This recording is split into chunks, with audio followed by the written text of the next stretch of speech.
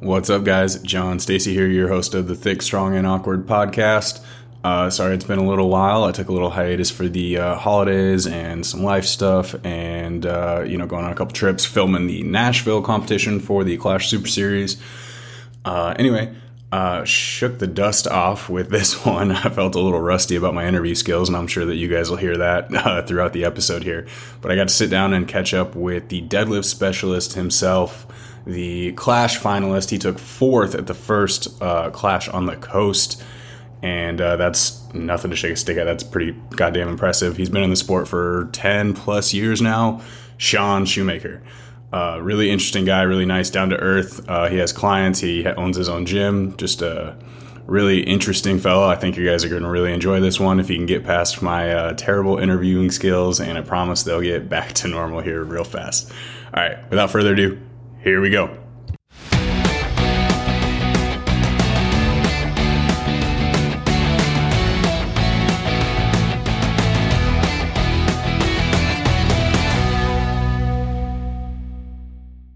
What's up, man? How's it going? Oh, it's going. How about you? Pretty good so far. Yeah, you got a busy day? Actually, today's not too bad. I just had a couple clients and then working on programming for my other clients. That's pretty much it. Yeah. How many clients do you have?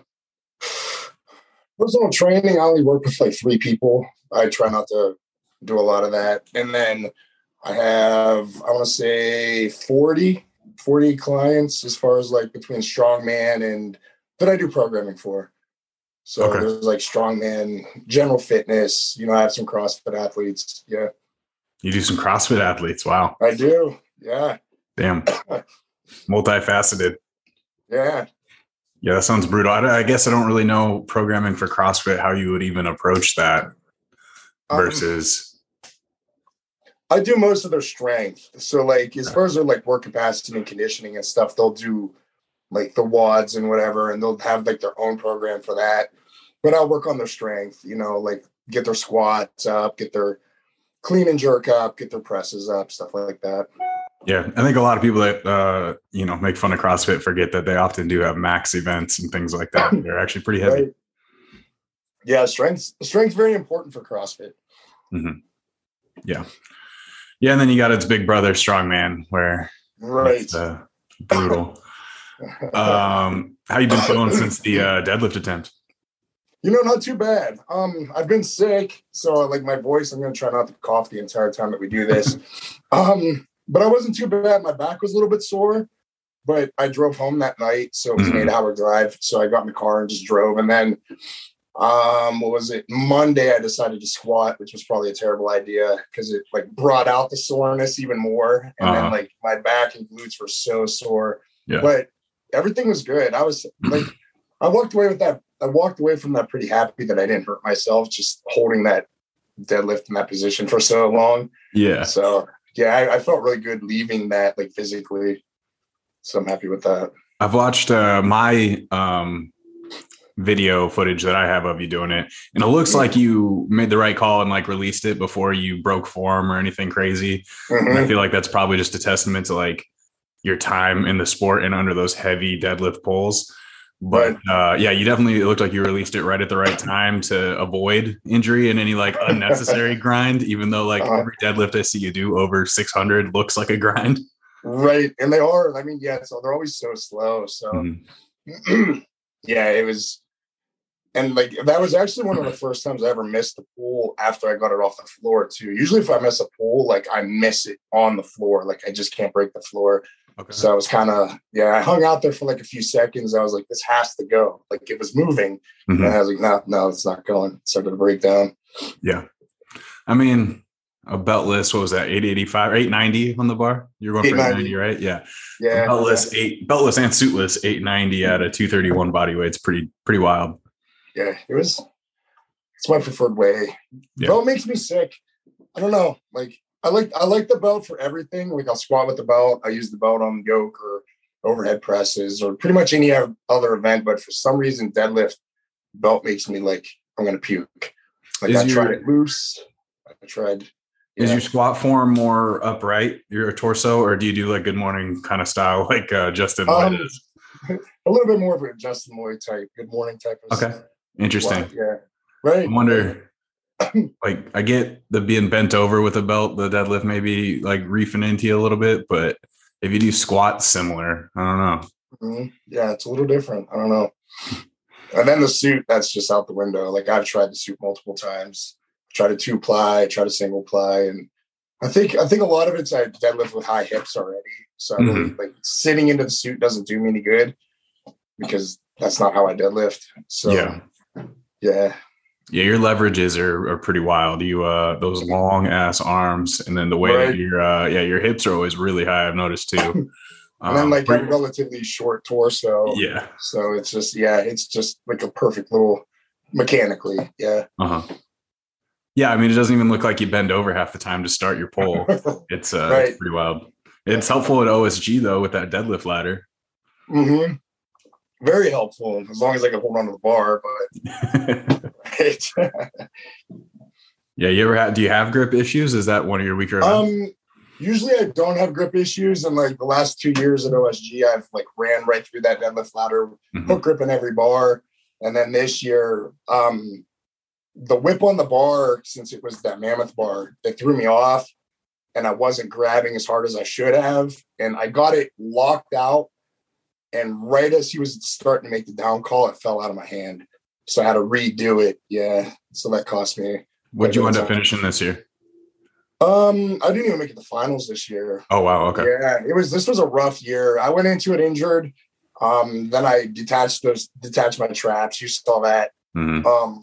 That was on the car carry, and then it just went downhill from there. So it was just a bad showing. I should have stayed home. Well, I should have went and coached and didn't compete. It's hard to do that when you've had solid performances in the years past. I mean, and you never know when something like that's going to happen, you know? Mm-hmm. The detached triceps is pretty insane. I've never seen anything like that. Traps. Yeah. Traps. Sorry. Did I say triceps? I meant traps. Yeah. Right. Yeah. Yeah. So, what is there a surgery for that, or are you just kind of dealing with it? I think I'm just dealing with it. I don't know if there's anything that can be done or not. Like, I don't know. I didn't really look into it that much. I don't know if it's like the muscles just started pulling away from the connective tissue so you can't put it back, or like the connective tissue actually came off like a detached bicep. Have you noticed, I guess for anybody listening to this interview, if you haven't already heard Sean talk on anybody else's podcast, is his traps detached at OSG. And it looks like he just pumped them full of synthol at this point. Yeah. It's pretty wild. But what do you feel like it's been affecting any of your lifting or anything? No, it hasn't really. Other than when I squat, putting the bar there is kind of funny. And then I tried putting the yoke there, which I didn't plan on using the yoke there, but like I'm trying to figure out like a new positioning for a yoke. Sure. Because I don't want to make it worse. Mm-hmm. So I'm going under my traps now. But yeah, putting anything on it, like it feels. That's a low yoke. It's really low, but like that's my only option right now. Sure. But it feels like they're gonna pop. Like if there's enough weight on there, it feels like that little bit of trap that's left where it's all balled up at the bottom. Like it feels like it's gonna pop. Interesting. So, okay. Yeah, but that's the only thing it affects. So far. It doesn't hurt, nothing like that? No. Besides under the pressure, I guess. Yeah, it's just weird looking. That's so strange. I've never seen that before. I've never heard of it. I would be curious. You didn't go to a doctor or anything, did you? You just kind of let it ride? I went beforehand, I had fractured the vertebrae in my T-spine. Mm-hmm. So after OSG, I went back and she looked at that and said that everything was fine, but she didn't look at the traps. So plus at that point, the traps were still so swollen that you couldn't even tell they were detached. They just looked like they looked way bigger than they should have been. Sure. Well, they still do. Oh yeah. That's an interesting injury, man. Strongman just brings out the wildest stuff on people's bodies. It's really weird. What other, so the T-spine fracture, that's what you said you had? Mm-hmm. And then detached traps. What other major injuries have you dealt with? I detached my right bicep. Then I herniated my L3, 4, and 5. And then there's like the hamstring tears, but I don't know. That barely even counts anymore. Right. Yeah. Those How long ago was the bicep? What was that? How long ago was the bicep? 20, what was it? 2016. I was actually getting ready to do, it was an under 90 kilo worlds put on by Aaron Mullen. And I cut the whole summer and I detached my biceps, so I couldn't do it. So I showed up anyway. And Terry Rady was doing it. So I actually met Terry Rady there. And like, I remember like my first interaction with Terry Rady was me sitting at dinner. Like everybody went out to dinner, like 105s. And he walks in, he's like, dude, go weigh in and do the competition tomorrow. I was like, dude, my biceps detached. He's like, we'll do it anyway. Like, because there were only two other guys that were competing. Sure. And he, you know, it sucks competing. I was like, nah, I don't want to. I couldn't even clean a log at that point. So I just, yeah. I mean, yeah, bicep, you're not going to make any worse necessarily, but if you're not strong enough to do the events, it's no fun. Yeah. Yeah. It wasn't functioning. If it was functioning enough that I could use stuff, I'd have done it. But yeah, I couldn't pick up a log. Oh, I couldn't clean a log. And I definitely wasn't like doing any stones. But yeah. Oh yeah, stones on a detached bicep. Yeah, stones weren't going. I guess in 19, Jacob Fincher, he detached his and finished OSG, but there were no stones that year. So I'm sure that what was that? Yeah. That was the power stairs. Power stairs, yeah, that goofy ass event. Right. Thing's miserable. Yeah, that was rough. Yeah. And you so you own your gym? Yeah. I own the gym. BSS Strength or Fitness? Yeah, BSS Fitness. So we're awesome.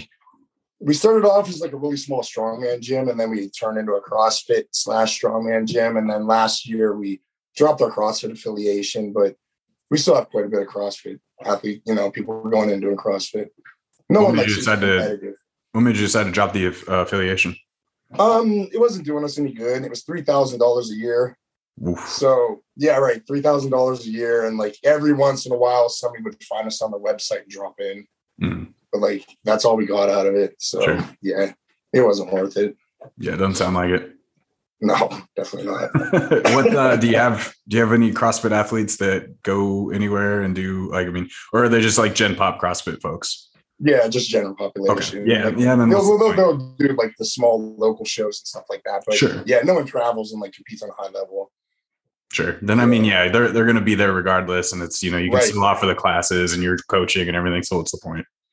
Right. Yeah, and they enjoy it. So they would go there, work out anyway, no matter what it was. So you have a couple of decently placing strongman athletes though, right? Does Mark go to your gym? Right. And he's your client?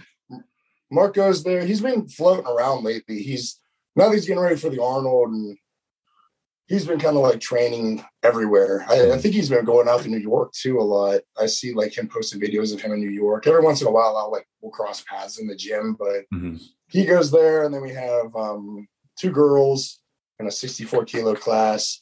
The one girl, Tony, made it to finals this year at OSG, and then the other girl, Morgan, like, I think with a little bit more training, she'll be, you know, right there too.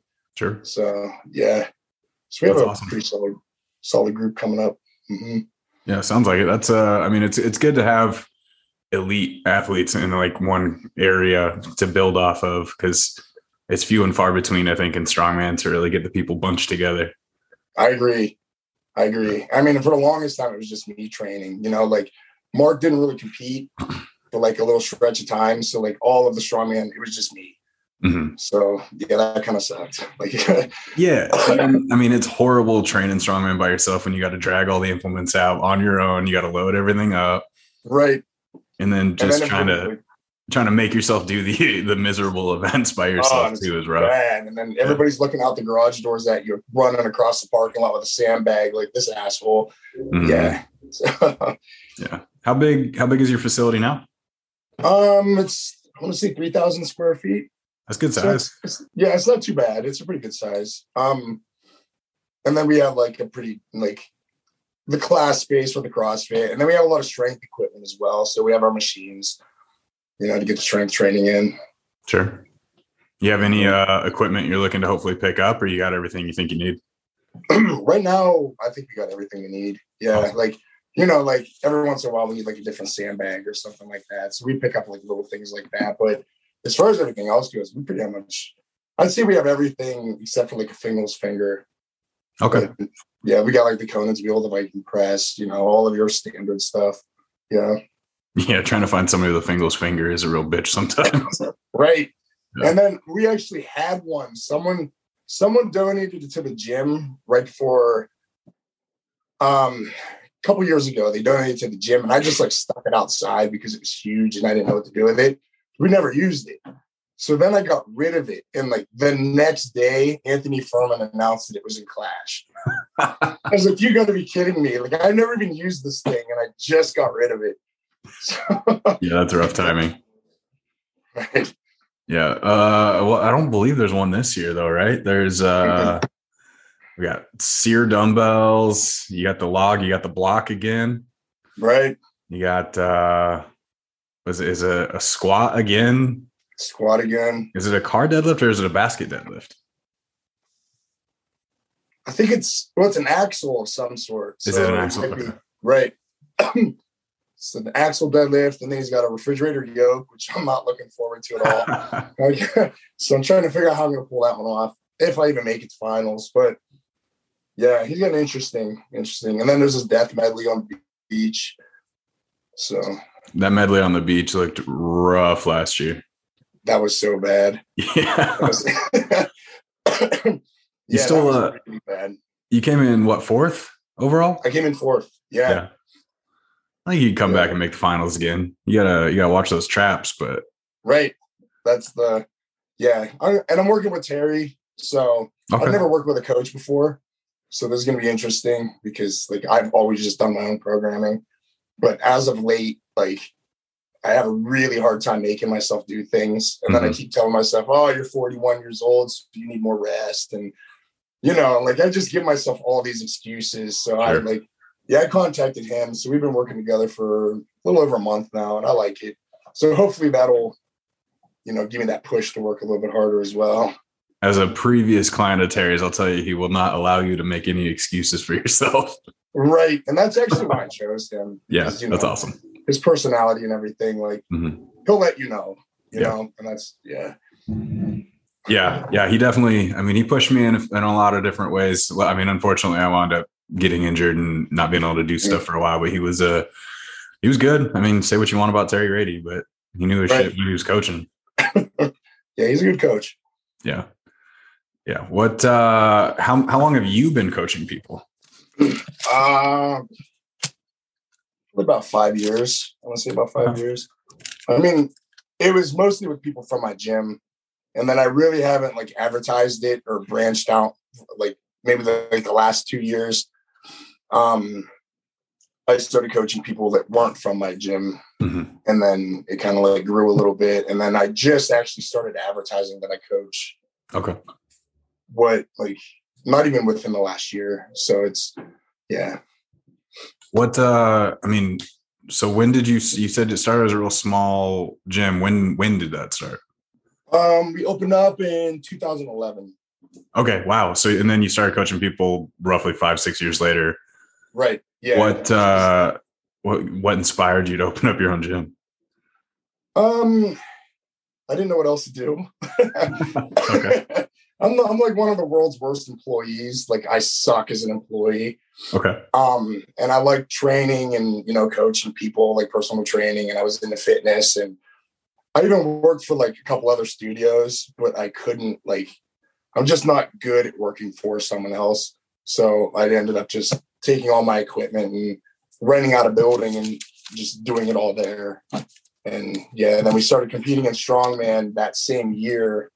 So we started acquiring more strongman equipment and kind of grew from there. And then a CrossFit gym that was kind of local closed down as we were getting into CrossFit. So it was the perfect storm of picking up all these new CrossFit clients right when we started doing CrossFit. So nice. That worked out pretty well too. So we grew really fast in the first 2 years of being open. That's awesome. It's great when stuff just kind of lines up that way. It seems serendipitous, but it's the way a lot of people's stories are. It's just, just gotta work out. Yeah. What you said previously, you'd worked for other studios, so were you just training before? Yeah, I was just a personal trainer. Okay. So yeah, like actually I got my start, like my first personal training gig was like, it was at the university. And then I started working at a retirement community. So I'd sit there and like work with all these ancient old people, like just helping them reach overhead and stuff. And it was, yeah. Bunch of injured old folks really got you ready to train injured strongmen. Right. Yeah. I mean, I got a lot out of it. It was great practice. Trying to get old people to reach above their head, I feel like it's probably about the same as getting range of motion and strongmen. Right. Because I have a lot of strongman athletes, you can't get their hands over their head either. The front rack positions, like front rack position was like, right now I'm working on so many front rack positions because people can't like get the bar to touch their shoulders. So bad. I can't even make fun of anybody because I'm not sure I could do it right now. Yeah, that's never been a strong suit of mine. That front rack's rough. Yeah, I forced it, but I got it. I have a pretty decent front rack now, but yeah. I feel like, well, I mean, you've been in the sport. You said the same year you opened the gym, you started competing. So that's what, 10 years now? 2011. Yeah. Okay. So, I mean, you got some time in the sport, but you've maintained, I mean, obviously there's a couple of injuries, but bicep, who doesn't tear a bicep, and hamstrings, who hasn't torn hamstrings? Those are standards. What would you say has kept you? I mean, obviously you work on mobility and stuff. If you've maintained in a front rack 10 years into strongman, right? What would you attribute your longevity in the sport? I know 10 years isn't crazy long, but it is for a lot of folks. Honestly, this sounds stupid, but I did a long stint of doing CrossFit as well, and forcing myself to be able to do like the Olympic lifts and getting into the gymnastic stuff. Kind of like forced me to be able to like keep the mobility and like athleticism, even though I was like a little bit big for CrossFit. Sure. But, and then after that, like, I just like, that was my standard, you know what I mean? Like if I can't like sit in a front squat position or, you know, hit a front rack or, you know, anything like that, do a barbell thruster or anything like that, then I feel like I'm starting to detrain as far as, so I just make sure that I can continue to do those things. So if you get to a point where you feel like you're detraining like that, do you dial everything back and make sure that you can adjust for those before you continue pushing, or what do you do? I do. So I'll dial back and that's a big ego check, I think, for a lot of people. That's tough to do for a lot of folks. Yeah, it's hard. It is really hard to do. But I mean, you feel better, you know, because if I've noticed, especially as I've been getting older, like once you start like losing that mobility and stuff, that's when like the elbows start to hurt, the shoulder starts to hurt, and you know that's why. You know what I mean? So you're like, I got to get rid of this pain. So then you're more likely to be, you know, it's a little bit easier to back up and be like, I need to fix this front rack because I don't want to deal with my elbow feeling like it's going to explode every time I get in a front rack position. Yeah, I mean that's really what all those little pains and aches is. Your body, you're compensating somewhere for something that's lagging. And I'm as guilty as anybody for not wanting to take that back off to figure it out. Right. It's hard to do. It is, like, man. Especially when you're like making this upward trajectory and you're making progress. Like, yeah. I mean, yeah, you got some elbow pain, but hey, you've hit a PR on your log for the last 3 weeks in a row. It's like, well, I guess I better keep going with log. So right. I'm getting stronger. That's the point of the sport. Like, yeah. Yeah. Or the bicep aches that inevitably lead to the tears and everything else. Right. I don't know how yours was, if it was a quick one or what, but mine ached for forever going into it, and it was just in shreds. Oh, see, mine just went like. You're fortunate. Those are the good ones.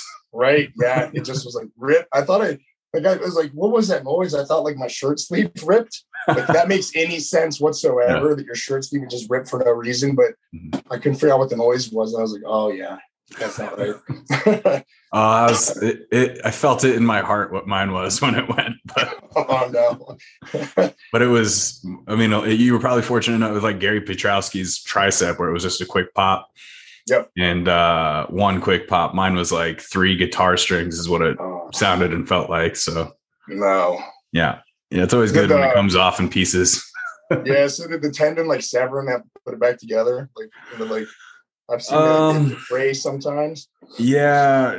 All I know is that it was still like it was under like 30% still attached. Okay. when I finally got surgery. Oh, yeah. So they had to tear it the rest of the way. And then they said that what was like remaining looked like a firecracker went off on the inside of it. Okay. So, So whatever that means. And then whatever it meant they had to do to fix it, I have no idea. It's also definitely, I don't know, it's probably a quarter to a half inch shorter than it used to be. So I'm guessing they had to cut some good stuff off. Yeah. Yeah. So it's what it is. Right. How long ago was this? 2020. End of 2020, September. So it's still pretty, yeah. Yeah, so it's been pretty fresh. 14 months since surgery. Okay. Yeah. I mean, it feels fine now. It feels weird because I can tell my leverage point on my arm is a little off because it's shorter and it just feels strange sometimes when I use it. And I'm still learning how to do stones again. I don't know why. Like Mike O'Connor obviously didn't have this problem, but when I try to touch stones or bags, it just feels strange. Well, the first 2 or 3 times I did stones, like I tore like muscle fibers, like belly, you know what I mean? Sure. Like, I thought I detached it proximally at that point. Cause like, I was like, oh, it's shorter now. So, but then I found out it was just like fine. I think it was because it was shorter. Mm-hmm. So it wasn't, you know what I mean? So like the stretch and tension on it was just too much, but it's been fine since. Like it was the first two times. Yeah. Yeah. It's, I don't know. It's been a learning curve, but it's been fun. I tore mine on log though. I've never met anybody else that tore theirs on a log. No. Yeah. And it wasn't even like, it wasn't the clean either. It was picking it up off the floor. Really? Yeah. Oh, so it was ready to go. Yeah. It was like neutral grip deadlift basically. And it just went. Right. Something that really wouldn't have tore it otherwise. Yeah. Huh.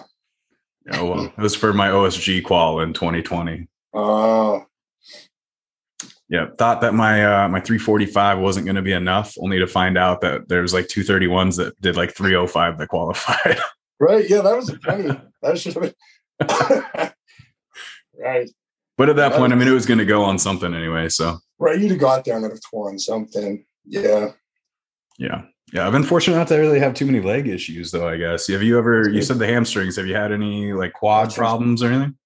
No quad problems. Like, I tore my meniscus in my knee, but that really doesn't bother me unless I do farmers with a turn. Is that on like the step and twist or? Yeah, it's like the step and twist. And like it got real bad at OSG in 2020, but it didn't like affect my competition. It just swelled up real big in between events. Okay. But, like that adrenaline kicks in, you don't feel something like that and you're fine. But but in between events, it was no good. But but that's the only time it bothers me. Like, so I'll take that. That's not bad at all. Yeah, definitely. There definitely. I mean, you could have Anthony's knee. Right. Yeah, that thing's a mess. Yeah, no, thanks. It's just bone on bone grinding all the time. Mm-hmm. What do you do? Yeah, both hamstring. Oh, good. I'm sorry. What were you gonna say? I was gonna say both hamstring tears came with it was like deadlift. It was I wasn't working like my hamstrings enough. I was like rushing my programming and like I just neglected that. And both times I knew like it was like after like a few months of just neglecting that, taking care of my hamstrings and then torn deadlifts twice. I mean, the hamstrings happen so often in our sport because how many people really do hamstring accessories or anything to like focus on it besides deadlifts or squats? Right. I mean, just like biceps though. What's the difference? Nobody does bicep curls in our sport. No. I'll do some biceps just to get some blood to them because of the bicep tear. And that's why I started doing over like this hook grip for the deadlift just because I don't want to tear a bicep again. Yeah, I was going to ask about that with watching your deadlift for the ladder. Was you said you hook grip it, and that just sounds awful. It is awful. It hurts really bad, but it's a good solid grip. Yeah, and it spares your biceps pretty good. So yeah, I'll stick with it.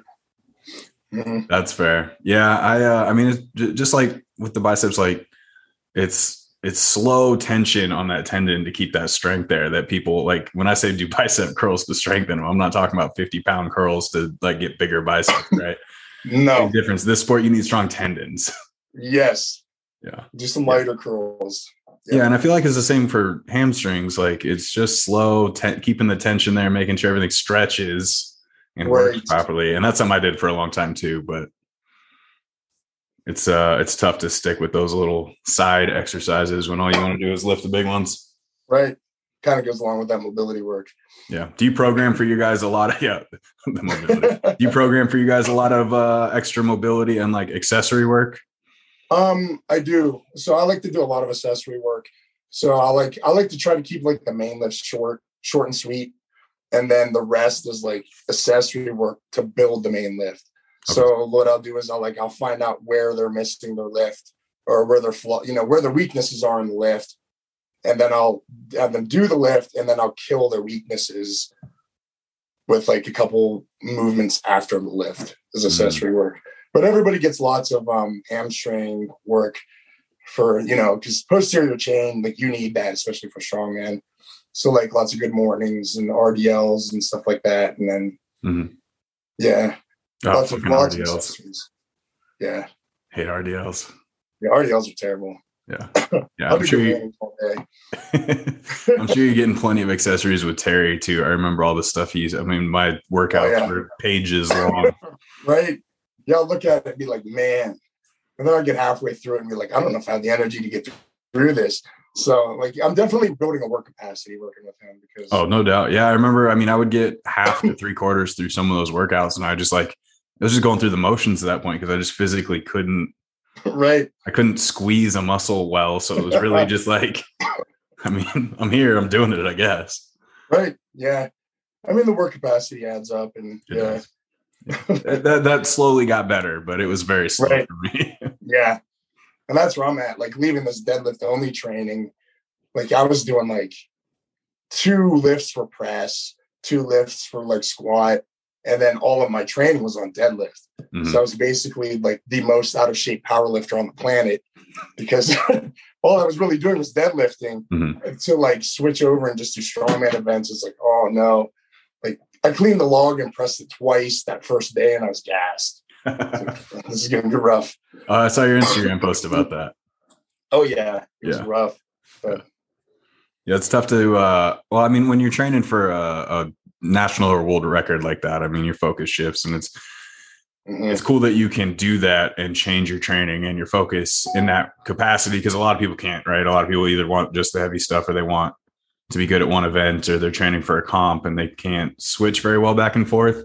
And so that's how a lot of people I think are getting hurt too, is they're so, a lot of people will focus on that deadlift or whatever and just do that for a fucking year. Right. And smoke themselves out.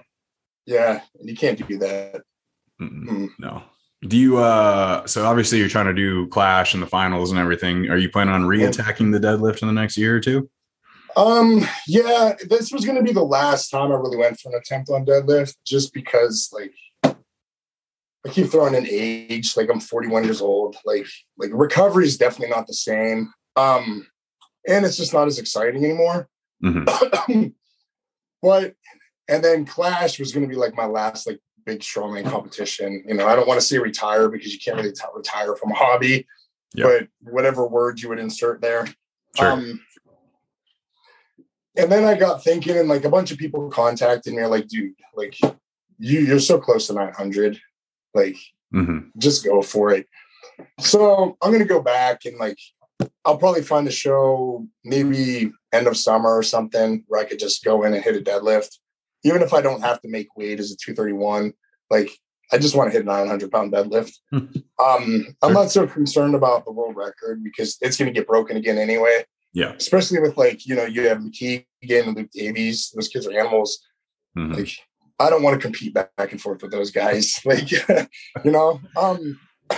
way younger than me. They already have like the lift. They've already broken it once. So the 900 pound is like my thing. And knowing that like one of the things I did wrong after like I left, I was thinking about it and I kept pulling back on my training because I didn't want to get hurt, because if I got hurt, I would not only miss the deadlift, like I wouldn't be able to do Clash either. Sure. So there were like a few times, I want to say at least 4 times where like in my plan, I went to plan B instead. So like the one day I was supposed to go for 855 and decided if I go for 855, I might get hurt. So I'm going to do 815 for 2. So I should have just went for 855, So there were all these times that I backed off where if I'd have just went with the plan and deadlifted the heavy weight and pushed it, I feel like I'd have been in a better position to hit 890 or 900. Okay. Instead of all those times I backed off because I was afraid to get hurt. Sure. So, yeah. What would you say that's the same advice you would give a client of yours with that issue? I guess, yeah, if their goal is to hit a max, like, like a lifetime goal or something like that, you're going to have to push, especially with a deadlift. You have to like step into that red and risk it. You know what I mean? You're going to have to reach and maybe overreach a little bit. Otherwise, you're never going to hit that number. Sure. But I wouldn't recommend doing something like that when you have another big competition coming up after. Like, you know what I mean? So, yeah, I did what I probably would have told a client. Don't be stupid and hurt yourself and ruin your entire season of competitions. Yeah. So, yeah. Fair. What do you feel like? I mean, you've mentioned a couple times you're 41 and you're getting up there as far as the competitions go. Do you feel like that has really slowed you down in the last couple of years, or do you still feel like you're really hitting your stride? Mentally, it slowed me down more than anything because it's like you don't recover as fast, but there's ways around that. Like you could just back off of some of like the volume or keep the intensity a little bit lower here and there and make sure you're recovered. Stretch out your contest prep a little bit so you're not like cramming it all in. And just getting like body work done and stuff like that. Because last year going in the Clash, it was the best I felt since I was probably like in my mid 30s, and I was 40. Like I felt pretty good going into it, and I worked my ass off. So I think physically I could still do it. It's just mentally like it's not as exciting anymore. And then like the injuries, after you get hurt a few times, you're like, do I really want to recover from another injury? And like, how many more times can I recover from an injury before like time starts catching up? So it's mostly mental, I think. Yeah. I was going to say, because I mean, Darren is still going, but I mean, you can tell it might be slowing him down a little bit. Yeah. He's what, 2 years older than you? I think so. Yeah. And then, he's still got a lot of fire. I'm impressed with him. Like he's inspiring, really, honestly. Yeah, he's savvy. He just took the bag toss world record. He competed for the stone record. Right. And then took third, I think, at the Clash in the Rockies. Right. So, I mean, he's still going, still moving. It's wild to watch because, I mean, you got you two and then Johnny's like 46, 47, something like that? Yeah, Johnny. Yeah. Or Johnny's maybe he's older than that. I'm not sure. He's around there. I know he's around there for sure. Yeah. But I mean, Darren just posted some like heavy presses too. I think yesterday or today. Yeah. I mean, so did you though for your Clash qualifier last year? You did what, a 360 axle or 355? 355. Yeah. It's craziness. Right. I finally figured out how to clean it. So that was my issue with the axle. I just couldn't figure out how to clean it. Same. Yeah. I mean, going into that, I knocked a rib loose in my sternum. Going for that stupid axle, it was bad. And then it stopped hurting like a week before Clash. So I was like, oh, thank God. But yeah, that worked out pretty well. Yeah. Good enough for fourth. Almost got the podium. Right? Yeah, it worked out. I mean, you're the only one pulling that car anywhere. Right. Oh, that thing was bad. Yeah. I got my damn Challenger. Huh? Anthony's damn Challenger. Oh, man. Yeah. Like on my second rep, I was like, I might only get like 6. And then I just kept going and I was like, I'm going to get hurt on this thing. But it was all right. Yeah, that was a wild one to watch. I remember just watching people zero one after another. Yeah, that damn being like, oh, like this got me points. Like, thank God. that damn car walk, man. Oh, that car walk destroyed me. Yeah. Did you finish that one? No, I got I might have got 10 feet. Like I just, it was real. Like I picked it up and I just couldn't pick a foot up to take a step. It was really weird. It was, I my brain was like, I don't know how to walk. It's like, so I might get like 2 little stumbly steps and then fall and then pick it up again. And that wasn't going anywhere. Yeah. That's awesome. What when are you starting? So you started with Terry about a month ago. Are you guys already into Clash prep? Or what are you doing? Because you're like 12 weeks right now, right? Right. Yeah. So we're I'm back to squatting. I haven't squatted since June. So I did my first squats right. So it's I'm really sore from squats. And then I'm doing like some like carries and drags, and like we're working on yoke and stuff like that. So yeah, we're pretty much starting the prep. Okay. Yeah. So it works because I need the time for sure. Mm-hmm. Yeah, 12 weeks is it would be a long prep for me. I think that I would just burn myself out, but I don't do well with event training for that length of time. A lot of people do though. Yeah. If you're being smart about your recovery, which it sounds like you are, right. It's very helpful. Yeah. And it'll help me a lot. Like, that little bit longer prep, but then I could kind of like gradually work into it. And then, you know what I mean? Get a stride instead of like jumping into it, hitting it hard, and then come calm time. Yeah. What are you doing for body work and recovery stuff right now? I have someone working on me every other week for massage. And then I have a hot tub, so I try to use that as much as possible. Which it's done a lot. Like that's helped me so much. And then I'll do just like the typical like stretching and rolling and all that stuff. Mm-hmm. Yeah. So nothing crazy, just like I'm doing something. Yeah. Yeah. Yeah. Are you just doing massage, or are you also getting like cupping and stuff like that? Just massage. Just do some like deep tissue stuff. And, yeah, but just the basic, simple stuff. I think it's more than enough for most of the time, depending on what you got wrong with you. Right. So far, it's been pretty good. Throw some cups on those traps and watch them totally pull off. Right. Might fill them back up. Who knows? Yeah, maybe. We'll use the cup and try and stretch it back to where it's right. Yeah, just pull it back up to the top and just leave it there. Yeah, I'm not a doctor, but I don't think that's how that works. What? So you're in Ohio? Yeah. Okay.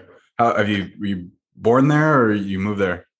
I was born here. So actually, I live in the house next door to the house I grew up in. Oddly enough, like it wasn't planned. I moved away like across town, and then this house ended up being for sale, and we ended up moving back. So it's actually kind of weird. But yeah, so I'm back in like the same town I grew up in, and yeah. That's crazy. You don't hear about stories like that. That's awesome. Yeah, it's really weird. Yeah. This house came up for sale. We're like looking at it, and I was like, it looks really familiar. And then I show up and I was like, shit, I used to live next door. So wow. Did you go to school for like training or anything like that? Or I did a lot of exercise science, but I ended up going for psychology. Psychology is like, just because I'm interested in it. Like I didn't want to work in psychology. It's just I decided to go to college and just like do something. Yeah. And just went for psychology. I ended up being psychology after I bounced around like studying all kinds of everything else. I ended up with just finishing with that. And then I graduated. Like I went to college late though. So I was almost 30 before I finally went to college. So I like worked on cars, and I worked at a dealership and stuff first. So after I graduated, it was like a year, and then I opened up the gym. Wow. I mean, I'm sure psychology helps you deal with people on a day-to-day with training and everything else too. I use psychology with clients more than I do like exercise science, to be honest. Like that comes to so much more. Yeah. I mean, if you can figure out how to communicate with people and figure out like why they're either reacting the way they are, performing the way they are, if there's mental blocks, stuff like that, I'm sure that's hugely helpful. Oh yeah. Tricking people into hitting PRs, talking them off the ledge when they're like going on a binge. It's huge. It's helped a lot. Yeah.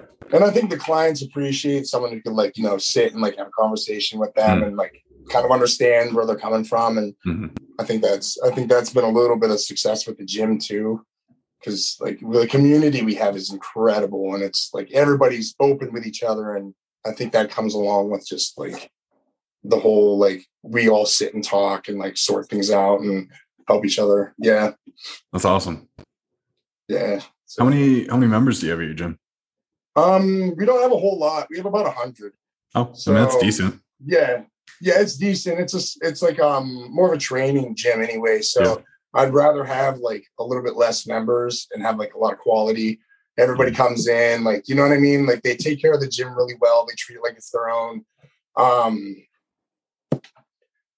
They all go to the bar together after class, like stuff like that. You know what I mean? They're like in each other's weddings and baby showers and stuff like that. So yeah, I want to try to keep that. I'd rather that than like have a huge gym where like, some like shithead high school kids hanging out at the mirror and sneaking in friends and stuff like that. Yeah. So this works. Yeah, having that tight knit community. I mean, some of the best friends I've ever had have come from like small gym communities. So it's awesome. Yeah, it's great that you have that.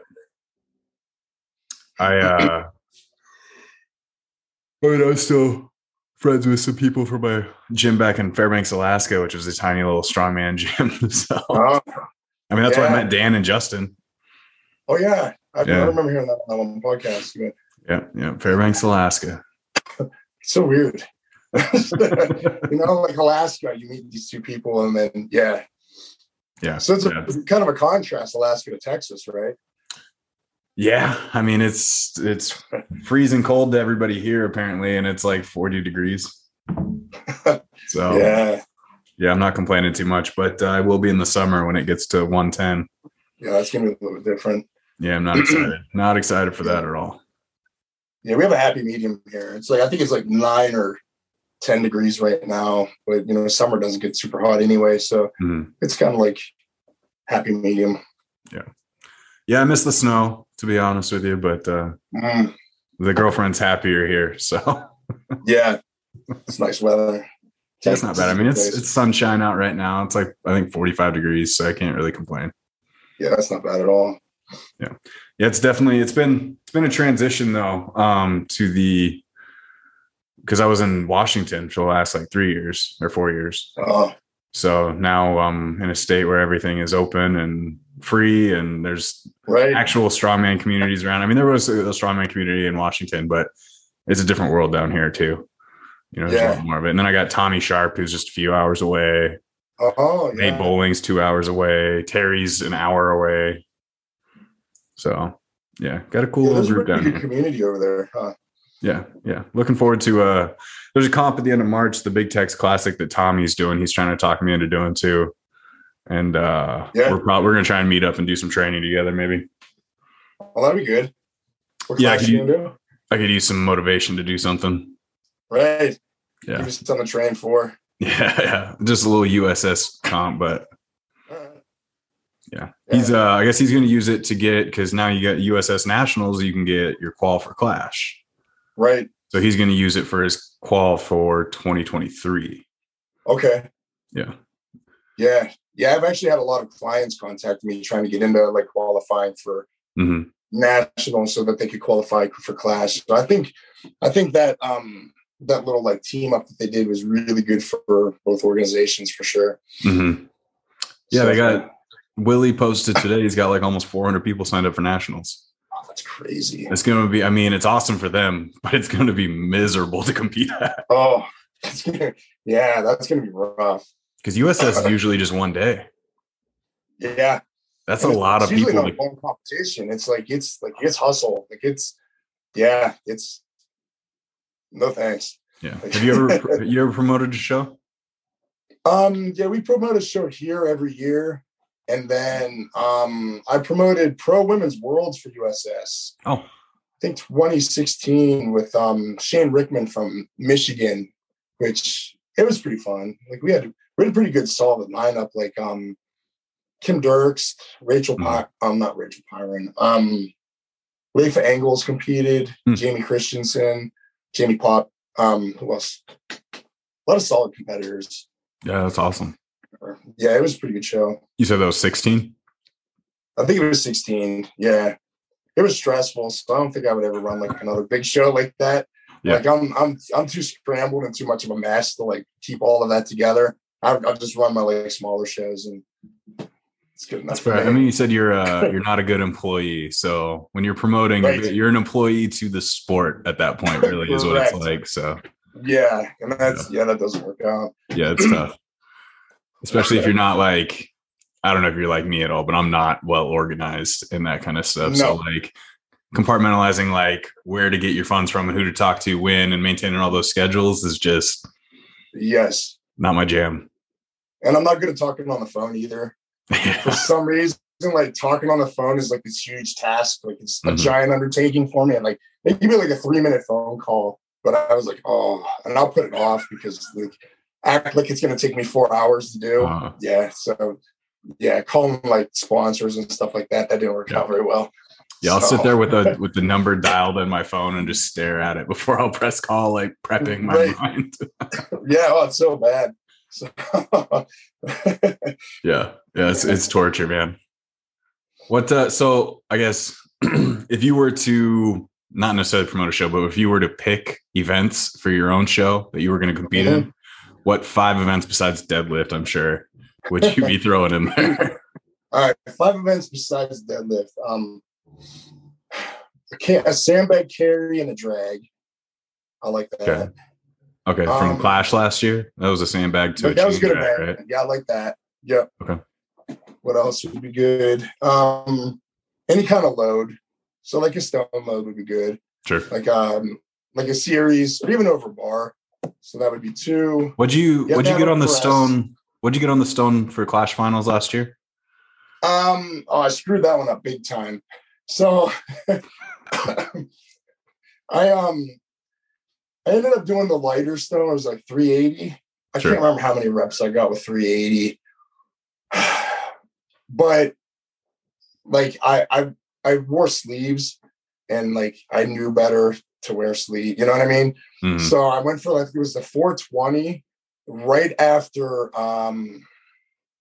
what's his name? He tore his bicep. Man, I could see him and I could say his name. Like, yes. Tompkins, right? Yeah. Yeah. So I watched him detach his bicep. And then I was coming up and like I had the sleeves on and I'm like picking up the stone and the sleeve is sliding down my arm. Mm. You know, once the sleeve starts sliding, you're not picking up anything. It's like if I keep fighting with this, I'm going to detach a bicep. I just watched him do it. Yeah. So if I didn't wear the sleeves, I feel like I'd have got that stone, but you know what I mean? Like there's no going back. I didn't get the stone, so it doesn't matter. Sure. But I shouldn't have wore the sleeves. So then I ended up doing the 380. I can't remember how many reps I got. I want to say 4 or 5 reps. Yeah.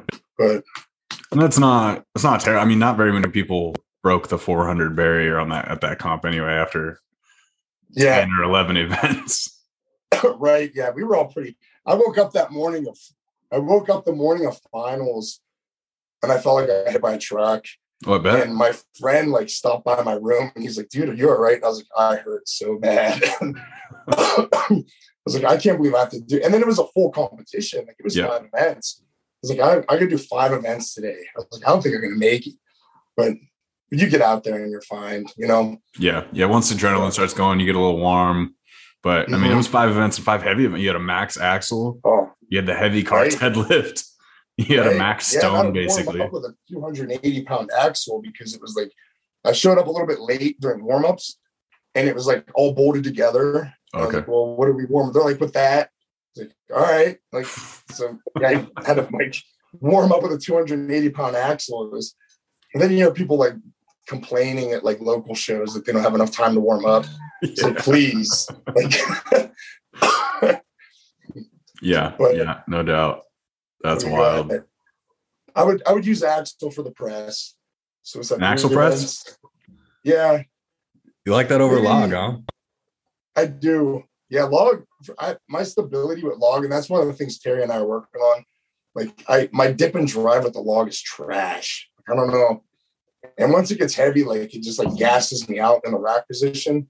Okay. But axle, like it's hard to clean, but like if I could get it in the rack position, I'm good. So. Interesting. Yeah. I mean, if you have a solid front rack, I guess that makes sense because the log to me is more natural. Yeah. It's comfortable in the front rack.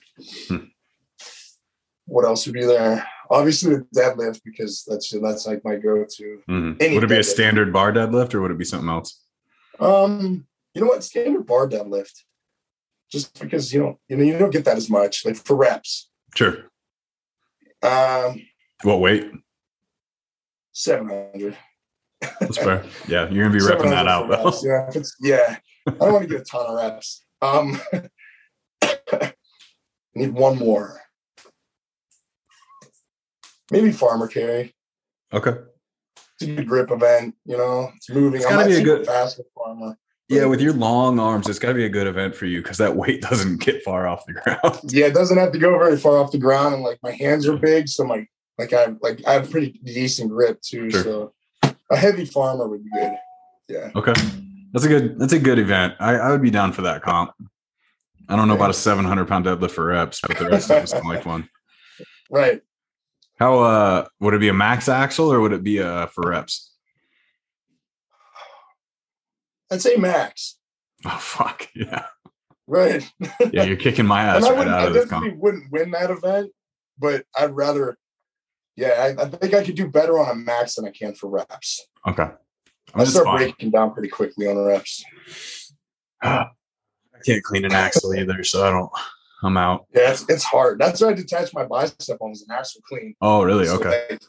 So that's stuck in my head for like 3 years. Was your right arm the one that was underhand? Yeah. Oh, okay. Yeah, and I got it up, and like as soon as it came up, it just went. My hand opened up, and the axle flew out. And, yeah. Are you right-handed?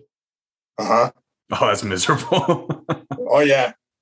Brushing my teeth with my left hand and like knocking my gums out and stuff. Yep, I did the same thing. Or I'd be trying to eat cereal or something, and I'd be dropping the spoon every single time. There's no motor control there. Yeah, it doesn't make sense. Mm-hmm. Mm-hmm. Yeah, I've never felt more retarded in my life. And my cars were both manual, so it was like I had to like reach over and shift, like, let go of the wheel and reach over and shift. That was interesting. Why'd you buy two manual cars? Right. Just, yeah. So, it got to the point where I ended up borrowing a car. I traded out my car for an in-law's car, and they let me use it. I think it was a Ford Focus because we had a Jeep. Mm-hmm. So bad. Yeah, that sounds awful, man. Those 4 weeks where they had me in a stupid brace, it was terrible. Mm-hmm, mm-hmm. Yeah, a long list of things I had to relearn how to do. I even tried to write the ABCs at one point. It took me like a half hour. No, yeah, I wasn't writing anything.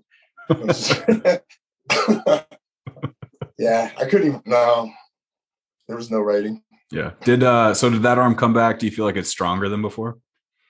Yeah, I would say it is now. Yeah. I had a little bit of trouble with grip for a little while, but the grip ended up coming back. Yeah. I would say for probably a year or so, the grip wasn't like it just wasn't there.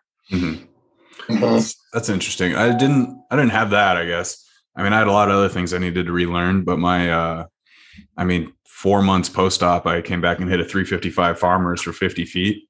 Oh, nice. And I had never done that before. So I don't know where that came from because my arms were still like atrophied and like everything. It was really weird. Yeah, that's interesting. Yeah, I haven't tried that since, but yeah. I guess my grip didn't go away, but just about everything else I could do with my arm did. Right. Yeah. It was hard to get the flex and stuff. I remember like doing curls and stuff, and it just like kind of like laid there dead for a few weeks. You know what I mean? Yeah, that wasn't a fun experience. Yeah, I had the first bicep pump I had after surgery when I was finally free to do some curls. It was so painful. I believe it. It felt so wrong for that muscle to be so full of pain at that point. And then, I don't know, man. It freaks me out every once in a while. I feel like there's still some scar tissue in there that works out every here and there. Like I get a good click or pop. Yeah. Yeah, I had that for a little while. Yeah. That instant like panic mode, like, oh shit.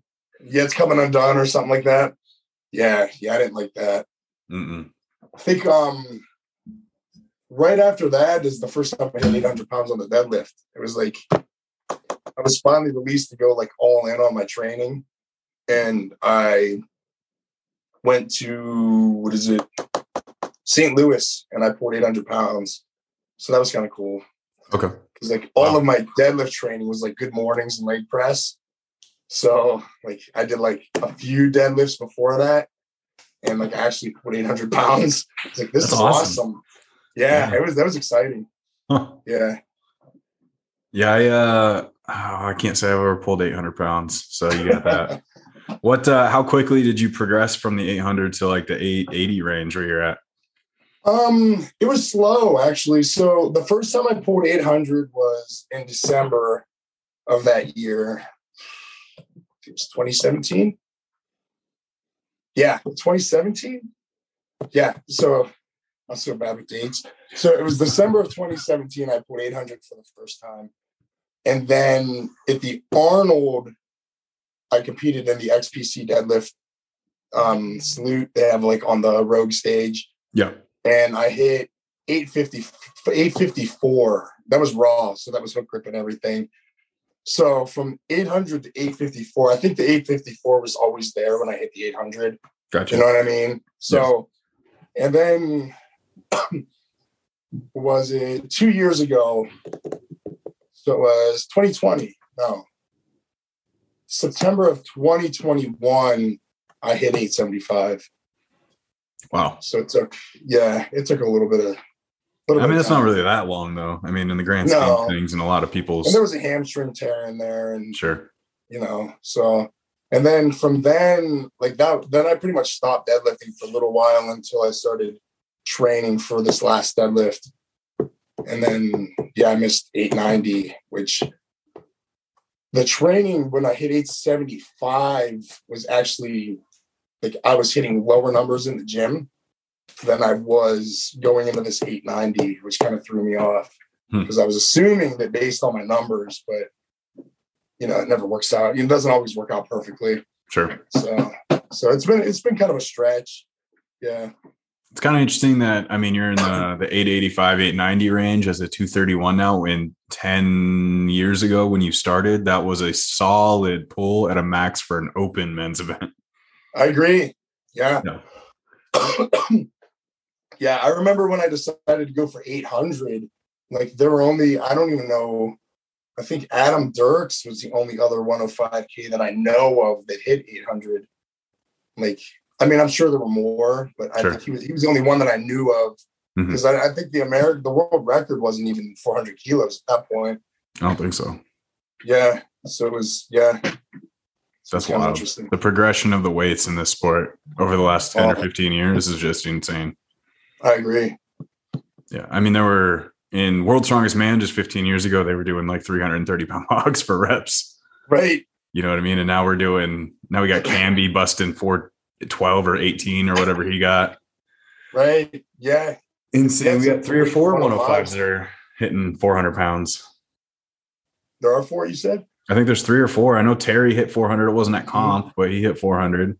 Yeah. Sean DeMarina said it, right? DeMarinas, and then Jesse, right, went for it.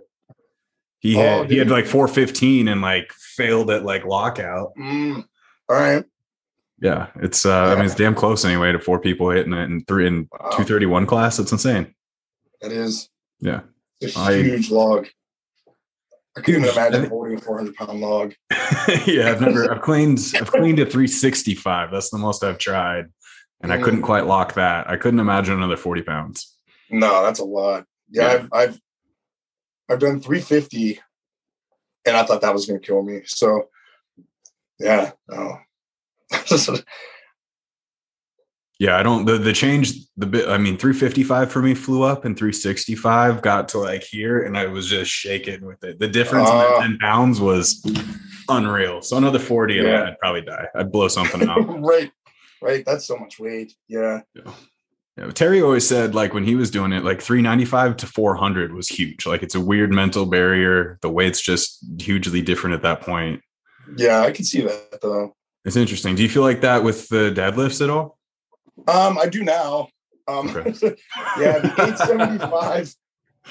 Anything over like the 875 was pretty rough in competition when I did it. The deadlift definitely felt a lot stronger. Like the 890 that I missed felt stronger than the 875 that I hit when I hit 875. Okay. Interesting. Yeah, I think I was a little bit off that day anyway. But like that range, like anything over 850 feels like death. It's right. Yeah. Which, yeah. As it should. It's right. It's just like that gap in weights. And I remember I was talking to Evan because I didn't want to do 875 again, because when I did 875, how bad it felt. I was like, if I do 875 and it feels as bad as it did last time, like I'm just going to quit. Sure. So we had decided to do 855 and then make that other jump. Mm-hmm. Yeah, I remember filming and watching the 855 and questioning if the 890 was a good jump, but it was also so hard to tell because, like we said, like all of yours look like grinders. It's just right. You're a slow puller. It's interesting. Like I'm like that too, though.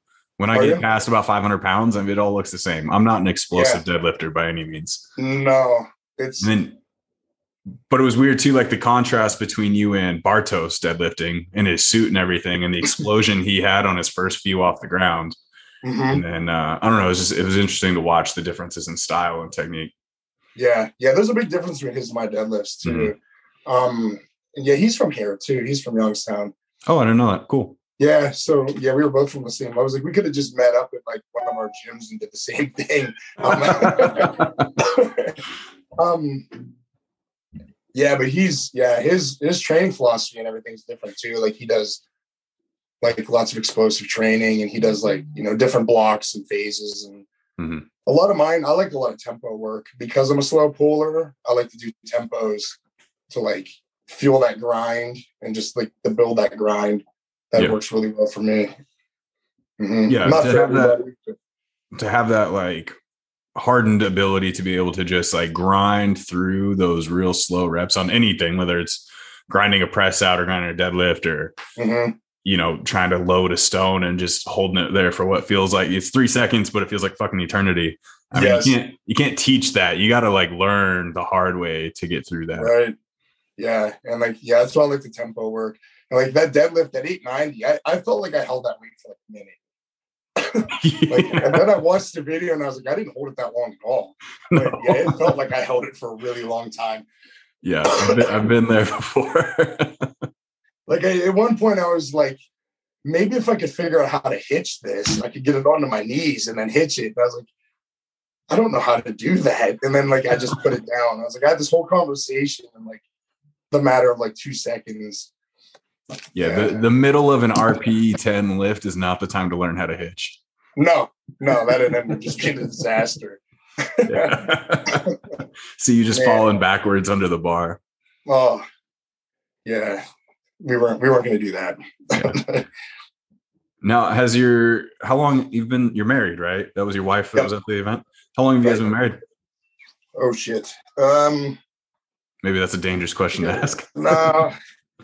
I don't remember, honestly. I'm so bad with dates. And it's not even like, no one would even be like surprised that I don't remember how long it's been. Sure. So our daughter, let's say 2008. Oh, wow. Okay. Long time. Yeah, it's been a while. Okay. That's awesome. Has she always like made it to most of your shows or? No, we usually, a lot of times, she used to compete as well. A lot of times I'll just travel by myself.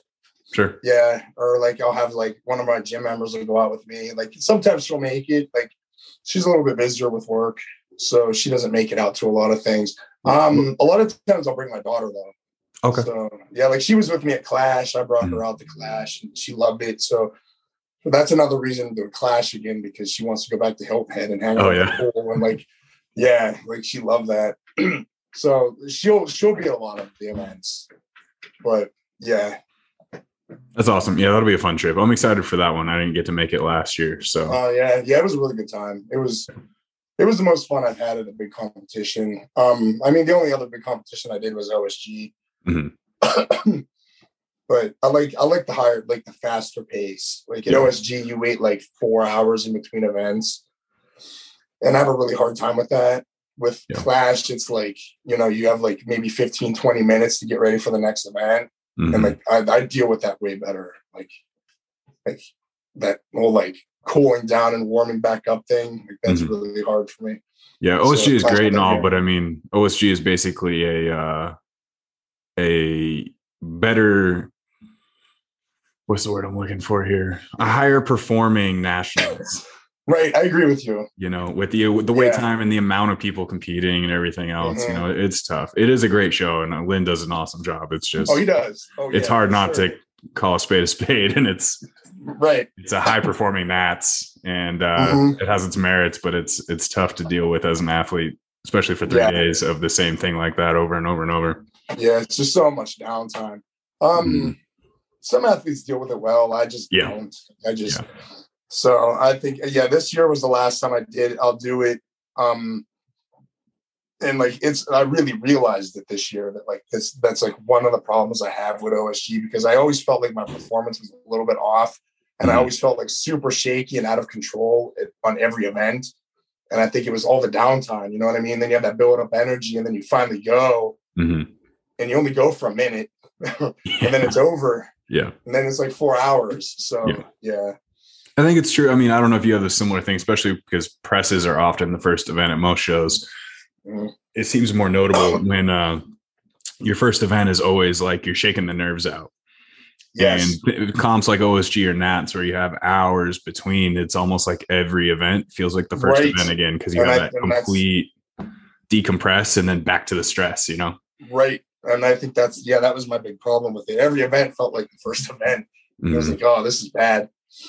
Yeah, but having the press event as your first event is always, man. Everybody's shaky and nervous, and what are you going to do? You're going to put 300 pounds over your head. Right, and dance around. And if you watch my video at Clash, actually, I clean the log, and I start like running back and forth. I got skates on. I was like, I don't know what to decide. I put it down and then re-clean it, and I got it. And then it was like, I ended up getting a block too, actually. Like, I had to stare down with Tommy, and then I dropped it, and then I had to repick it and do it too. But like, that was probably the best it could have gone, being that it was the first event, and like how shaky we get. But that block broke a lot of people's hearts. It really did. That was hard to watch. And knowing that I'm like a bad presser, and then I'm watching all these people that I'm pretty confident are better pressers than me get to the block, and it's like hitting them in the face, and they're dropping it. And I was like, I'm definitely not getting the block. And then I got it. I was like, wow, that was huge. But that block, the block in the squat, actually. Oh yeah. That axle squat was brutal. Squat too. I mean, it was just pinning people to the ground. Right. Yeah. And if you tap crooked, there's no saving it. So I luckily squeaked out one rep on that one. And like I got that first rep, and I was like, all right, I'm good. Like whatever happens, happens. And then the second rep, I hit crooked, and I was like, yeah, we're not saving this. Save your back and your QL on that one. Right. And then Tyler Young gets on there and cranks out like reps for days. I had to stop watching. He's obnoxious on some of the stuff he can pull out. Yeah. And then getting the fan vote and taking fifth after all that was. So like I fought him the whole the qualifier rounds. Like it was him and me going back and forth the whole time. And like finally on the last event, I edged him out. And I was like, he's gone. Like I finally got rid of him. And then I walk into the meeting for the finals, and there he is again. I was like, son of a bitch. Like and then we went through the same thing during finals. Like him and I went back and forth quite a lot. But I think I edged him out on the stones. So, okay.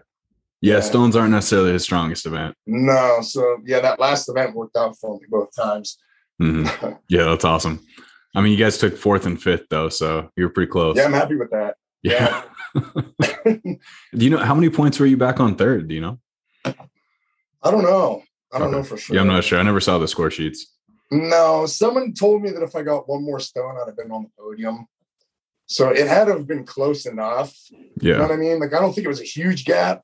Sure. But I think Tyler was right there on top of us too. So I think at one point he was going to make podium, and then the stones, I think that knocked him back off. So yeah. I mean, between everybody up to Tommy, I mean, Canby was sort of running away with those points, but those last 4 or 5 positions after him were all pretty tight, I thought, going into the last 2 events, but I don't know what the numbers were. Yeah, Tyler getting the reps on the deadlift was huge too. Yeah. I think that was huge too for like showing that like he belonged to be voted into the finals, like that deadlift, the fact that he could get something out of it. Right. And so many of the people that actually made the finals, like the standard way, didn't. Right. Yeah. Yeah. Meant No, a that lot. was good.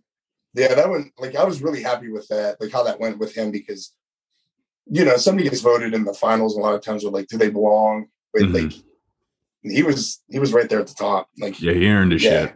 Yeah, he definitely belonged. So it was, I mean, I think anybody there that weekend belonged in the finals. You know what I mean? Like, it was pretty tough. Like, it was such a good, solid group of athletes. Mm-hmm. Yeah, that was really a couple of those heats were like, man, it's a coin toss, anybody's game here. Right. Yeah. It was pretty insane to watch. It was tough. Yeah, there was some tough heats.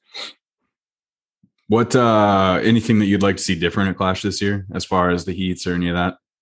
You know what? I'm not a huge fan of heats, just because you never know what group you're going to get stuck in. Yeah. But like, you know, if you look at it as its own competition, mm-hmm. You know what I mean? So if it's a qualifying round, like, you never know who's going to sign up for the competition anyway.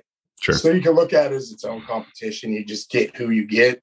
Mm-hmm. So you really can't say anything about that, even though, like, if you get stuck in there with like first, second, and third place, you know what I mean? Yeah. And then you're definitely not going to make it when you could have maybe made top 5. Mm-hmm. But that's just how that works. I mean, as far as the way he ran the show, I wouldn't change anything. Like, it was a great show. Like, I couldn't. Yeah, it was ideal. I mean, I would take out the yoke, but that's it.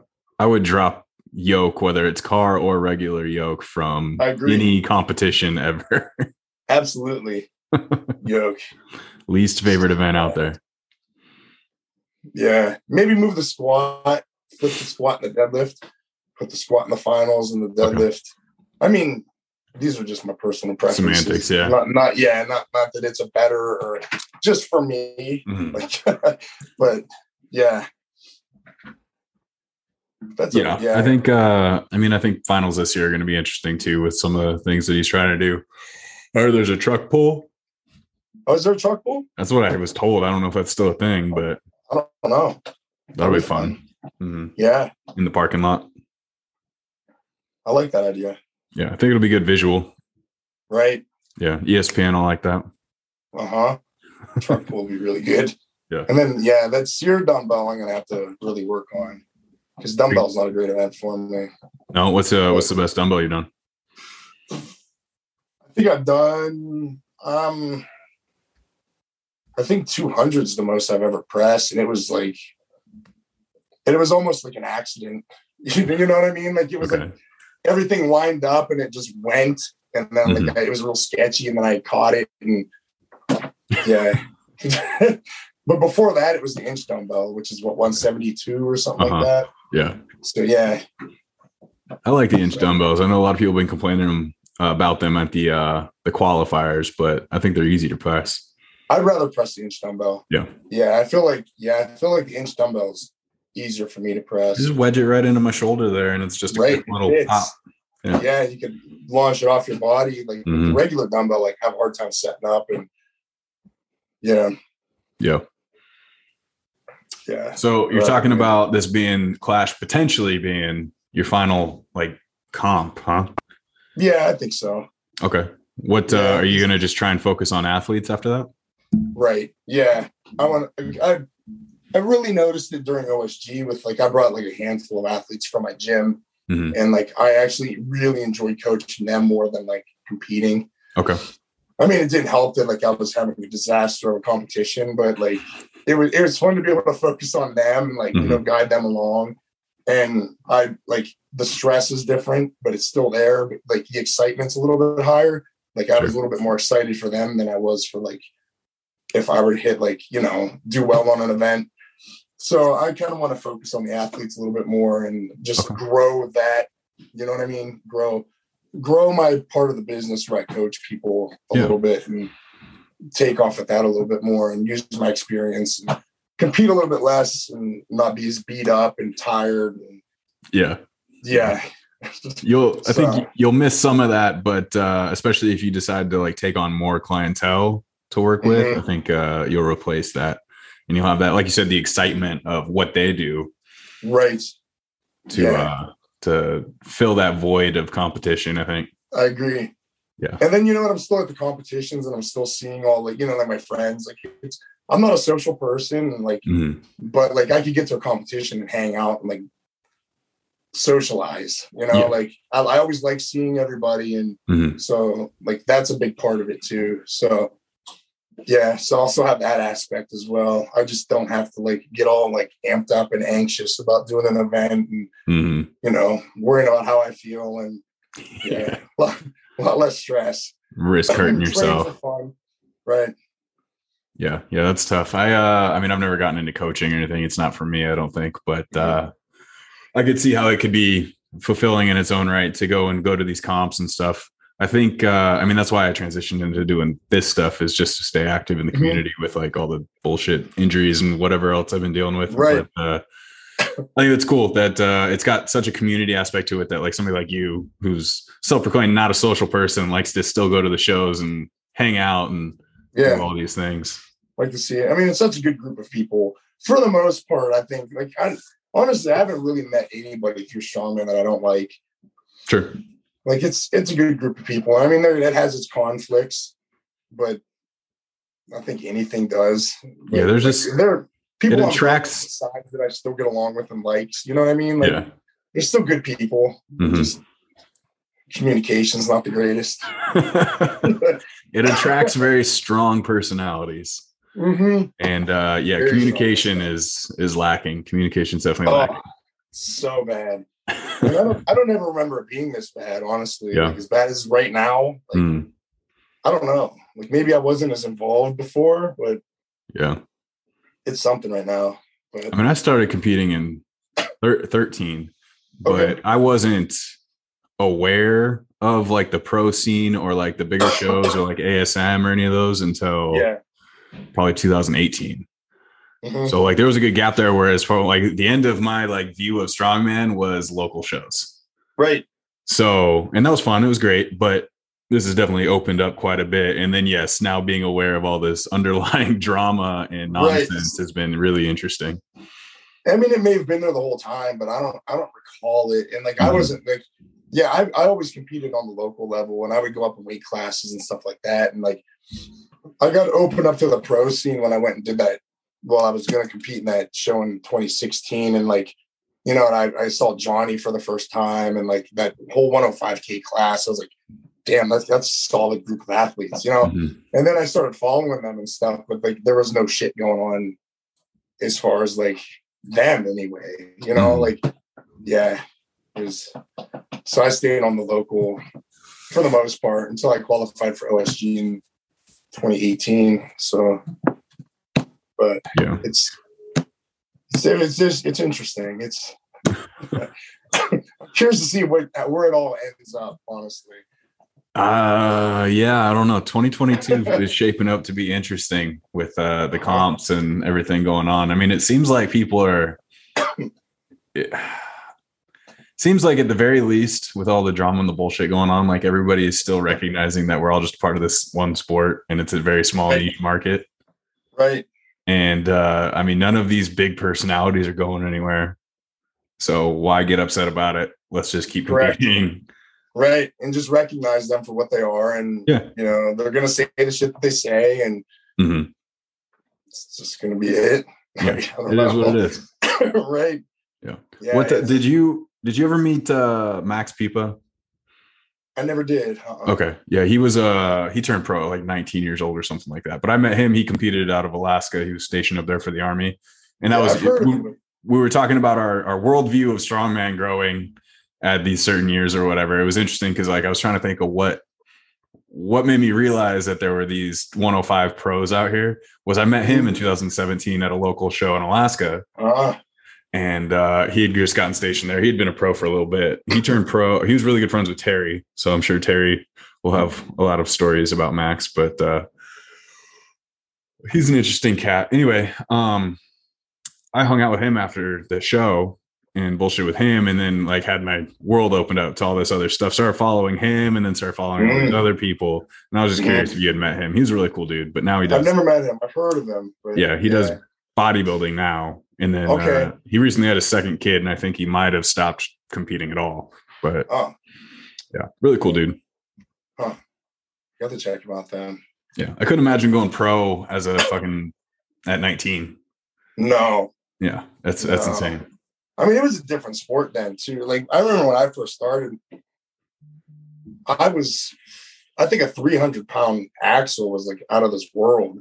Like, yeah. At least on the local level, you know what I mean? Mm-hmm. Like I remember we had some pretty decent local competitions. Like there was like the Kumite Classic, which was like almost like a little tiny Arnold festival, like in Pennsylvania. And like there were a lot of pretty decent athletes would show up. And like I remember a heavyweight hitting a 300-pound axle this one time, and everybody's mind was blown. I was like, you know what I mean? Like that was like a big deal. And it's like, shoot, you go there on like 90 Ks or hitting 300-pound axles now. Like totally different sport. Yeah, when Dan and Justin and I started competing in Alaska, I think I started like a year or two before them. But James Hendrickson is he's a heavyweight up there, and he actually had he might still have it, the USS heavyweight 308 log national record, and it was only like 360, and he at weigh-in 308 or whatever it was. Right. And I remember everybody was like mind blown that he could do that. And I was too at the time. I mean, this was like 2016. That was huge. Yeah, it was like 2016. And it was like, holy shit, he put 360 pounds over his head. Right. And now, like, I've done that. Yeah. It's like, It's crazy. Yeah. Not taking anything away from James. He's a strong guy. But I mean, that just isn't, it's not what it was. No, the standard's totally different now. Yeah. That's crazy. I mean, Camby's done 60 pounds more than that. Right. Yeah. And he's a good deadlifter. Like, you know what I mean? Like Camby? Yeah, he's got both now. Like he's a it's scary. Yeah. Solid athlete. If you can figure out how to throw a bag, everybody's in trouble. Right. That's one of those events I can't wait to see go away. You're not a fan, huh? Huh? You're not a fan? I'm good at it. Okay. It's just I don't know. It just shows up a lot. Yeah, it is. It's been pretty common the last year. But I think people have been waiting to be able to throw something for so long. Mm-hmm. You know what I mean? And like, not everybody had the pony kegs. So once those sandbags came out, like everybody's like, oh, finally we get to do like this toss. Yeah. But then it became like shit. Mm-hmm. Like, every other competition has a toss now. It's a fun event. Yeah. But, So if Clash is your last one, it means no OSG this year. You're not going to go battle it out with Anthony and Camby? No, they can have that. I'll sit back and heckle. Okay. Yeah. What do you think coming out of that? You got any predictions on how that's going to go down? Oh man, that's a hard one to call, really. Like, and Jordan Donaldson's coming out for that one too. Yeah, I mean Jordan's solid too. Mm-hmm. Like, yeah. Right. Like, I mean, I feel like Jordan putting 100% effort in for the whole year. Like, I feel like I'm so glad you said it like that. I feel like he can totally, you know what I mean, be a major contender in that. Yeah. Like, like I've watched him compete before, you know, like I've seen him so, but between the two of them, I don't know, that's tough. Like, mm-hmm. That could be like one of those, like any given day. Yeah. Right. Like Anthony has that, like, throws caution to the wind and just like, you know what I mean? And like Camby's a little bit more, so it just depends. Yeah. Meticulous. Yeah. Yeah. I don't know who I would call on that one. It's tough. I mean, Anthony's thing is saying like, oh, I've spanked Camby so many times before. It's like, yeah, but like Camby's made strides in the last couple of years. Like he is something else now. Right. But you can't ever count Anthony out for anything. I mean, he will, like, caution to the wind, just go full reckless mode to make it happen. Right. So. Like, I think with enough fire, he could totally come in and just take it. You know what I mean? Especially, I think if enough people doubt that he's going to do it, then he's going to win. That's very true. That's a good way to put that. Yeah. Like that's how that's going to play out. I think events are going to have a huge say on that outcome too. That's true too. Because maxes, I think, especially in like any kind of overhead maxes, Camby's going to take that. Mm-hmm. But if it's reps, Anthony could fucking just grind some wild shit out. This is true. Yeah, and then deadlifts. I mean, Anthony's got the deadlift on Camby, so if it's got to be reps to make it somewhat fair, there's a lot of variables there. And they're pretty good. I mean, they're pretty. I want to say, as far as moving events go, like I think I'll be pretty close. Mm-hmm. Mm-hmm. Oh yeah, definitely. Yeah, as long as Anthony can like triple wrap his knee, I mean, he'll bear through it and deal. I mean, he moves quick. Yeah. So yeah. Oh man, brutal. I don't know. That'd be interesting to watch. Yeah. I'm excited. Hopefully they can both stay healthy. Will can like pop in and he'll like win over both of them. Yeah. Like did that happen with the 90K, 80Ks this year at OSG? I think it was like the kid's second competition or something like that. Oh, I didn't know that. Okay. Yeah, I want to say it might have been his first. I don't know. It was one of his first ever competitions. Like he decided he was going to get in. Like this is a story I heard anyway, and like I checked out his Instagram. Like there's like no pictures of him competing in anything. Wow. And then he came in and just like wiped the floor with everybody in the 80K class. Right? Yeah. That's wild. Did you talk to Andrew this weekend, or not this weekend, but in Nashville at all? The kid that had never competed before. It was his first show. You did the Nashville qualifier? I did not talk to him. Okay. He's from like Detroit, Michigan or whatever. He's got a heavy Detroit accent. Yeah. Super nice guy, super down to earth. But yeah, it was his first ever show, and he showed up and he was still repping out the deadlift. He was doing just fine. It was wild. Like he came in like 5th overall or 6th, but that's not too bad. Really. Yeah, no, it was impressive. Huh. I'm gonna have to look him up because I go to Detroit a lot. Oh, do you? Okay. Yeah, and I have some clients in Detroit, and I'll go train, and I'm gonna look him up. I'll send you his Instagram tag. He's pretty unassuming too. He's just got that like, I don't know where it came from, right? Just strong as hell. Well, that was like Ryan Saxton at yeah. Last year. I mean, he tore Tyler and me up during the qualifying rounds. Mm-hmm. Like it was a battle between Tyler and me because he was like, he was over here doing his thing, and we were just like, it was like, we weren't competing with him in the qualifier. And then I think the events and the finals kind of flipped. You know what I mean? And they're a little bit heavier, and like that's where like Tyler and me advanced. Sure, but he's another one though. He's awesome athlete. Unassuming, nobody saw him coming, and he just That's awesome. Yeah. It's great that we're getting that in this sport. I mean, I feel like, it's always happened, but I think it's happening more and more now. Mm-hmm. People are finding this and realizing like, oh, hey, I can fuck around with these guys. Yeah. And it is demoralizing when somebody that's never done a show, or it's their like second show, comes in and just kicks your ass. Right. You've been doing it for years and practicing and everything. Oh, yeah. Yeah. I remember, he wasn't going against me, luckily, but this kid named Trusty was like 19 when I did one of my first shows, like 23 in Alaska. Mm-hmm. And he was 19 years old. He came in and did the juniors or whatever, and just had no issues, casually went through all the weights. It was disgusting. He's like 6'2", 230 pounds with abs. Just wow. Yeah, obnoxious. And 19 years old. Fuck you. Yeah. That's craziness. Yeah, so it's good. I think the Clash series is doing that. USS is really doing that with all the local shows they got. Strongman Corporate Force. I think we're seeing a big influx of brand new people.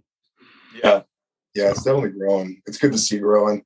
Mm-hmm. Mm-hmm. Yeah, we'll see how the rest of this year plays out with everything. Right. Yeah. Yeah, I'm gonna see how all the other clashes go. So that'll be. Mm-hmm.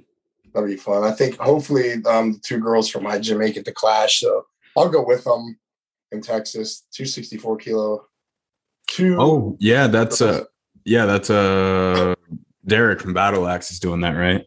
Mm-hmm. It's going to be at a different gym here. But yeah, I'll be trying to get to that. I mean, I live here in Dallas where it'll be. Oh, yeah. So. Yeah, that's right. Yeah. Yeah. So granted, if they both make it, then I'll be going out. Well, even if one of them makes it, I'll go out. Okay. How are they doing so far? It's only one event in, right? I'm not even sure what the results get released tonight. Oh, it's Wednesday. Yeah, man, my days are all messed up. So yeah, I mean, I think they'll be sitting somewhere like upper mid pack with a log. Okay. So we'll see how the rest of the events go. So hopefully they can get in, and then we can start really pushing their training and get them. Yeah, because that'd be good. That'd be good for both of them. The one girl, Morgan, she did.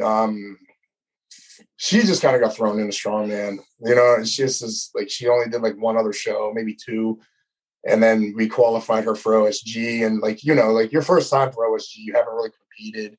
Like it's not going to go well. Mm-hmm. So I kept telling her like it's experience. Get it in, and so hopefully we can get her into this, and she can like use that experience and do a little bit better and see where that takes her. But yeah, you got to take all that as just an opportunity to learn.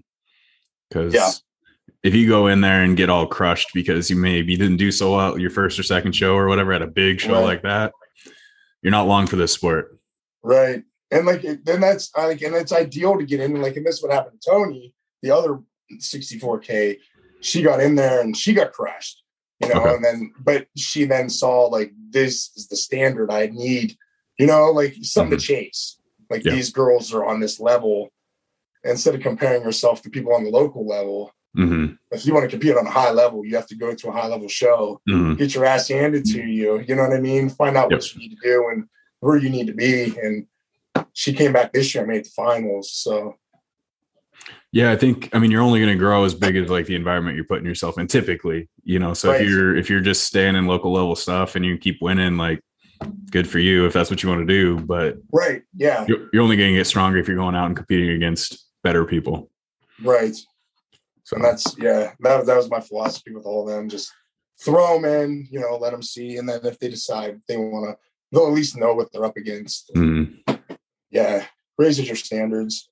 Usually a lot of people, we get this around here anyway. A lot of people, they don't want to leave the novice class until they win the novice competition.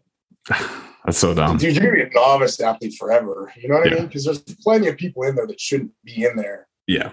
Step out of there. Because if you're only trying to hit a 200-pound log, because that's the weight that you only have to hit, you're never going to hit higher than that. No, yeah, I've never done novice. I don't even think it was an option in the first couple of shows that I was involved in, but I think novice should be genuinely a true novice where that's the only you get to do it once. Yeah. And then you're out into the world, you're just wasting time. Didn't give it a go. Yeah, I agree. Yeah, we Mark Jones and I, our first show, we did novice, and we probably should have done open, but we had no idea, So we walked in and him and I ran away with the show, and we tied, and he beat me by count back. I was so pissed, but yeah, it was. But that was one of those things. I would never go back to doing that class. After that, it was we don't belong here. We want to be with those guys over there. Mm-hmm. That's a mindset thing, though. Not everybody's got that mindset. No, they definitely don't. And those people that don't, though, they're not at Clash or they're not at, the bigger shows for a reason. This is true. True. They have their place. That's right. We need them. They help build those local shows with their entry fees, so you can't complain too much. Right. No, you definitely need those people. Yeah. Well, that's all I got for you. I think we're going to head to the gym here shortly. So I appreciate you taking the time, man. Yeah. And maybe we'll do another one before or after Clash and see how things play out. Yeah. Hopefully I don't blow apart. Yeah, we'll see, man. I think you'll be fine. I think after Clash goes and you get the finals again, you're going to be like, man, maybe one more year. Yeah, we'll see. It's tough. It's tough. Yeah, it's tough to say bye to the sport, but it's good that you can stay involved, like we said, in everything that you're doing. Mm-hmm. And that's the big thing. Yeah, staying involved and work with everybody. So, yeah, I'm kind of excited about it. Yeah. Do that one deadlift one more time, and then, yeah. You think you're going to deadlift one more time? I'll deadlift one more time. Yeah. I don't know. You're so close to 9, like you said. You kind of have to. Yeah, and I don't think I'll do it as I don't know. I guess if the opportunity comes up to do it as a 105, but I don't know. There's going to be a show with a max deadlift. Yeah. Just get that number. That's all that matters. Yeah. You can do 242 USS show. Who gives a shit? It doesn't matter. Yeah. Your USS record might actually stick around longer than the 105 record. Yeah, I have almost all the USS. That's what I was gonna say. Yeah. So just keep breaking those. Call it good. Right. Yeah, might as well. And it still counts. Yeah, it's 900 pounds. So. You fucking 900 pounds is 900 pounds. I don't give a fuck who you are. Right. I don't care. Yeah. That's a freak deadlift. I mean, there's open heavyweights that don't touch that. Yeah. So right on, man. Well, I appreciate your time. Thank you. Have a good rest of your day. Yeah, you too. See you, man. Take it easy.